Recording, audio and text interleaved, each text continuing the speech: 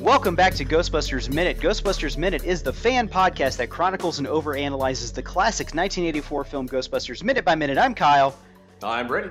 And again, folks, we are so blessed to have Crystal Beth here on the show with us. Crystal, thank you for coming back for another minute. Oh, of course. I wouldn't miss it. We're so lucky to have you on this week.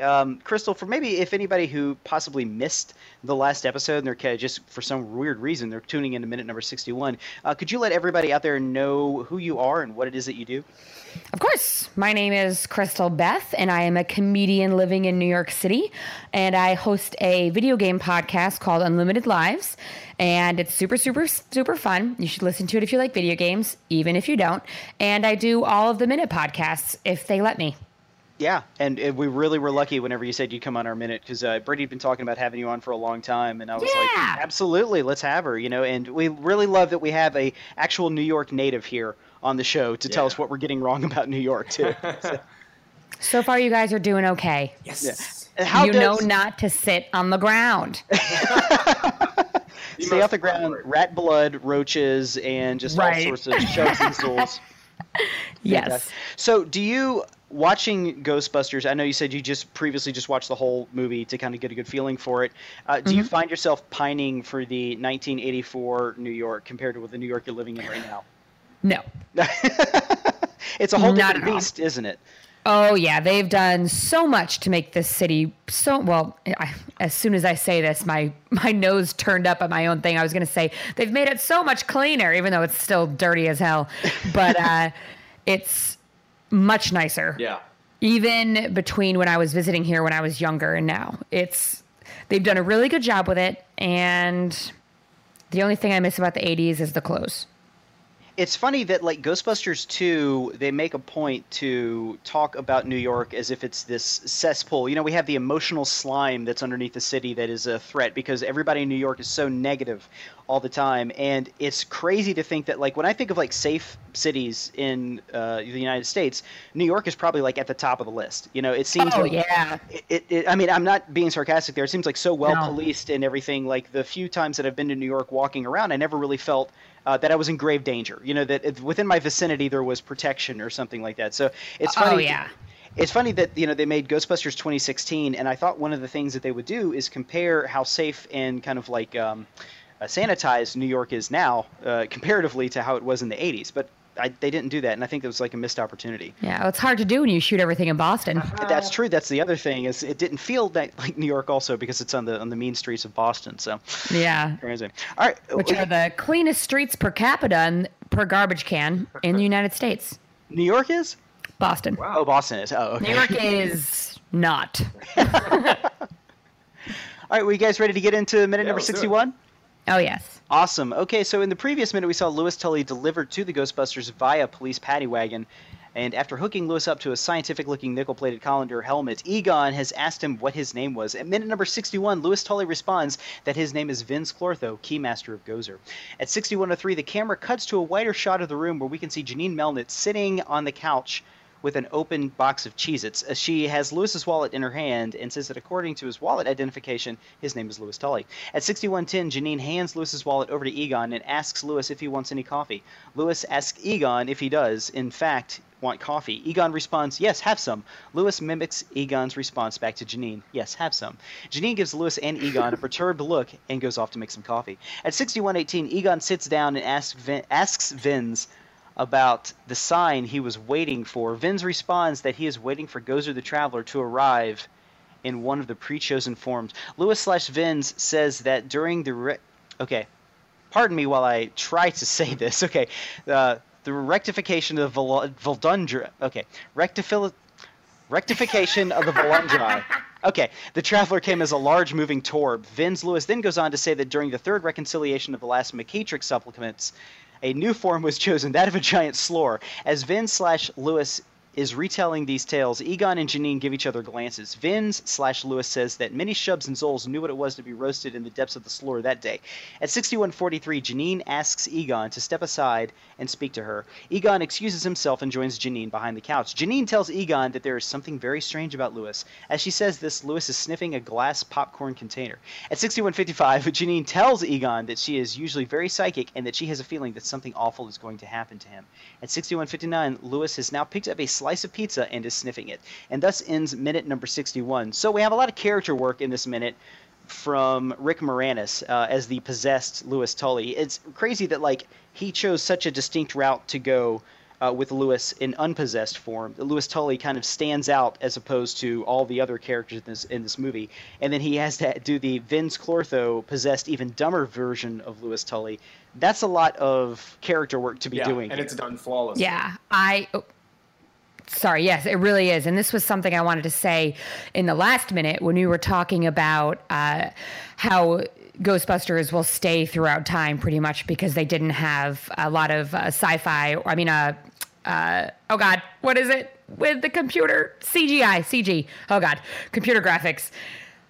They didn't have a lot of that. And also with this character, he didn't go super crazy. He was just kind of like, well, I'm possessed by this thing. And I feel like comedy and how comedy changes is stand-ups in the 80s were really wackadoo. You know, like a lot of high energy and like, oh, what about that? And like sticky, I guess. Yeah. And if you were to do this possession in a sticky comedy way that I picture the 80s being in, it would not stay. Yeah, we wouldn't be talking about it But today. because... Exactly. We would be like, wow, geez Louise, that guy was annoying. But it's Rick Moranis being the most heightened, wonderful version of Rick Moranis. Yeah. And I love it. I'm sure that a lot of this stuff was improv. I mean, as we know, Ghostbusters is just like almost every scene has like tons and tons of improv. But he's like picking up and like sniffing the outside of this like popcorn jar. I can hear Ivan Reitman on set saying like, "Be weird, interact with the element, explore the space." And he's like, "Okay, my decision on that is to just swipe a pizza slice across my face." Right? Yeah. And that part, I always expect him to lick it. I always expect him to lick it. And then when he wipes it on his face, it gets me every time. I know exactly what he's going to do, and it still makes me laugh. I'm really curious if Vince really is interested in Gozer coming back and destroying this world, because it seems like he's kind of having some fun in it. He's enjoying our culinary, the aspects of the culinary aspects of our universe, the popcorn, the pizza, and then the coffee and the hot water here in a minute. So there's kind of a little bit of an info dump here. This is a strange sequence because we do have the comedic improv going on from Rick Moranis and the decisions he's making there. But then he's also asked to dump a lot of dialogue here, which, as you could hear in the, when I was previously trying to read through it myself, it's not easy. They're all like these made up words like Vildroni, and it's a lot that you could actually like trip over, but he does a pretty great job with it. And I kind of like this scene because as much as Ghostbusters works on this like kind of improv comedic level, there's actually like this undercurrent of mythology that I was going to call him Ray Stantz, excuse me. That Dan Aykroyd. Oh, the actor's name. Thank you, Dan Aykroyd. It's late in the day. That Dan Aykroyd created for this movie, and it's really, this is kind of the only one of the few instances we actually get to peer into the craziness that he came up with for this. So Brady, whenever he's going over the the Torb and the Slore and all this stuff, is that aspect of the movie? Is that something that appeals to you? Yeah, it is, but it's not where it's like it's there for you to get into or pursue and try and understand if you want, but it is not information that you have to know to understand this movie. It's like, hey, here's our lore. If you want to go investigate this and have some fun with it, cool. But it's not going to determine, how much you're going to enjoy the movie. You don't have to know this shit from here out. Right. So, I love that. Yeah, what you said earlier, that you do some writing for comedy shorts, stuff like that. That you're primarily like a character person. Does this kind of stuff interest you at all? The backstory, the aspect, the stuff that we're not really seeing. Oh, definitely. Yeah. I usually always research stuff in the background for things. It's honestly, Okay, so both my parents are alcoholics. I'm going to start this out weird. So, Okay. my dad is, but it's on both sides of my family. And I go out of my way to not drink a lot because I don't want that to happen to me. Sure. But growing up with that, they send you a lot of therapy. The therapist kept telling my mom that my addiction isn't in the form of alcohol and everything, but movies, TV. When I find something that I like, I research it and think about only that for the longest time. So it's like I guess it's a disease, but I deal with it in the best way possible, which is just become obsessed with something and read everything you can about it. Like John and my boyfriend will, for Destiny, what we were talking about a little bit earlier off the podcast, we researched all the Grimoire cards and find everything about like background. And I did that for Battlestar Galactica and Star Wars, Indiana Jones. This part, I have done a little bit of research into back of what he's talking about, but it doesn't interest me as much as other things did. It was a little boring, but not to get like on weird, serious topics. First off, I'm sorry to hear that about your parents, but the fact that it's okay. They're fine. Have an addictive personality or whatever, and then it just naturally goes towards something fundamental like understanding film and art and things like that is always fascinates me. It's interesting. Yeah, Very interesting. It's weird what your mind does, and I thought it was just because I liked certain things. I would watch Star Wars every day I got home. Yeah. Every day.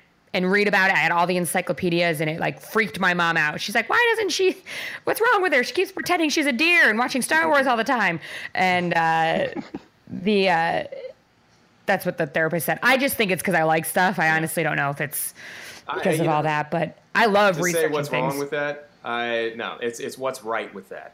And anytime I hear about people growing up and stuff like that who just have this, like young kids who are just movies, I'm like, damn straight. They're on the right course. So that's very cool. Yeah. Right? I'm curious if a therapist might have a predisposition to look for that kind of stuff too, and maybe is reading in a little bit too, because I think, I'm sure we're all kind of around the same age range. We grew up in the time with the best stuff to take a deep dive on as well. Like stuff like Star Wars and Ghostbusters, especially with the Star Wars Expanded Universe. There was always just this wealth of, and I hate we use this word a lot on the podcast because it's an internet word, but content. There was so much there for you to deep dive into. If you, and now with the internet here, we just if you want to spend an entire weekend just going into what the never-ending story was to every degree, you can totally do that. That goes to show like how far ahead the filmmakers and writers are looking. It's like, one day, hey, maybe people are going to have better access to what this, Hittites and all this stuff they might not have access to learning about now is. So we're going to put it in there, and maybe one day, if people want to investigate this stuff, they'll have the opportunity. But for right now, let's follow the relationship between Peter Venkman and Dana Barrett. So. And Crystal, it's interesting that you brought up Destiny as a point of that, because I think it kind of has a little bit in common with Ghostbusters as far as how they deal with their mythology. Brady, Destiny is a video game from the guys that made Halo, and it has a very deep story, but the game does nothing while you're playing it to tell you what's going on. It's like you're in the moment doing the action, and then every now and then there's a cutscene there's cutscenes now, but originally when the game came out, you had to open up an app on your phone or go to a website to figure out what it was you were doing. Mm-hmm. So if you really wanted to get invested in it the same way as you would like Ghostbusters, there was wikis out there that you had to go and do external research to figure out, like, why am I killing these guys? What did they do that was so bad? Yeah. Who are the Vex? Right? I asked myself that question. And then you read up on them and you're like, I don't want to kill them. They went through a lot, Yeah, the Fallen are just misunderstood. That's my favorite. They want the Traveler back. That's why the Sepics. That's why they're all round, just like the Traveler. And we have the Traveler now. But it's a lot, and that also, I think my favorite part of. I know this is not a Destiny podcast, but I loved when you went to the Reef for the first time, and the Queen and her brother were so mad at you, and you're like, "Why are you mad at me? Like, why are you being mean to me right now?" And they don't ever say why, and you have to figure out why. And then they're not really mad at you; they're just like annoyed with everything, but they want you to help. They want you to help them. And anyway, Ghostbusters is great. I love the mythology of it. I like researching things on it. It's not as interesting as Destiny for me. I like to just enjoy the presence of the movie as opposed to going into the history of it. So, did you guys notice that Janine is heating up the coffee on a Bunsen burner? Yeah. Yes. Yeah, I love that. Everything in this movie is held together by duct tape. It's like we know the Ghostbusters at this point have a lot of cash coming in, but we just haven't really seen how much. I imagine they've probably been doing so well they haven't had enough time to go out and buy a coffee maker. They don't know what the hell to do with money. So, Yeah. Right? Maybe it's a situation like in Breaking Bad where the guy was using the meth lab to make coffee at one point. Maybe a Bunsen is the proper way to do it. I don't know. Maybe they just invested in a better Bunsen burner. Maybe they just invested in that. Some strange game on how she's trying to seduce or woo Egon, and just being a little overly concerned in an odd way. She's very touchy-feely with Egon. She's like, what's the term for a person who is attracted to someone because of their level of intelligence? Do you know what I'm talking about? There's a term. I think it's called human. Yeah. I just remember it was a thing a couple of years ago where I just remember people referring to this attraction to someone because of their level of intelligence, and I think Janine is definitely attracted to smart guys, because she's attracted to sapiosexual. That is the one. Thank you very much. She's a very sapiosexual. In this movie, she's attracted towards Egon. In the next movie, Lewis is kind of a dork, but he seems to be a pretty smart guy. Who's able to get his law degree at night school, and he's also a CPA, so he's probably not an idiot. So I think, she's just attracted to guys like that. But yeah, her game is very strange, Brady. This is what a lonely woman in the 80s probably would have done. That I would love to see more of is Janine. How the hell she got the job? Why did she come here? It's like, it seems to me like she's one of the people in the movie who has probably a better understanding of the outside world and how things work, and then she doesn't really show signs of that. So yeah, she's kind of like the lady version of Winston. Winston is the everyman character to the movie who's kind of like bringing everybody down to real world stuff. Janine is the one who Egon's trying to ask well, what's your name? And she's like, dude, I pulled out his wallet. I have his driver's license right here. I can tell you his name's Louis Tully. But then she does she's stuff very like pragmatic this. It's to that. I don't know. I don't know. It's a character it's interesting on how she operates on two different levels, and I don't think there's any sort of extended universe or anything like that would explore her past. So. I think she's just one of those. I think she's smart. I think she's a smart person, even though she's a little dumb. I think she's a smart person that never had to really apply her brain to anything. Right. So she knows what she wants. She's going to just go and get it. And if she happens to want Egon, and you know that you get men by touching them. And that's true. I think that she's a very special character. I really love her. I was glad she was in so many of my minutes as well. I love when she pulls Egon to the side and is like, I think you're going to die. Yeah. She's just so blunt into the Also, it feels very New York because a lot of New Yorkers wear their heart on their sleeves in a very angry way. So they're very caring, but if you didn't understand English and they were being caring at you, you'd think they were yelling at you. I do some Uber driving on the side, and I gave a drive to the airport at this guy who was almost like a stereotypical New Yorker from the Bronx and everything. He worked for the terrorism task force in LSU or something crazy. But everything he was saying, he was talking about New York because I love New York, and we were kind of bonding over that. But the way he was talking about it was so aggressive, I was almost afraid. But it was the sweetest guy in the world. But I don't know. Yeah, love New Yorkers. That's an interesting thing you bring up about the caring, tough side of New Yorkers. A lot of people refer to New York as almost like its own country. And that is something that I've always kind of noticed about New York was that people would be so upfront and blunt with you, but it was coming from a place of love almost, I kind of felt like I would get slapped around while I was there, but it was for my own good. That, I always enjoy, Crocodile Dundee. I really like that movie. American Psycho, all of these movies that are just New York movies. That's one of the things I always find myself enjoying most about them is when they're out in the city and you just feel the presence of New York, and they're capturing it so perfectly and everything. And it's just such a wonderful place, man. I love it. Yeah, it really is. So with Lewis's kind of spilling of the mythology here, I have a few notes on that. If you guys want to know what a torb is. Yes, please.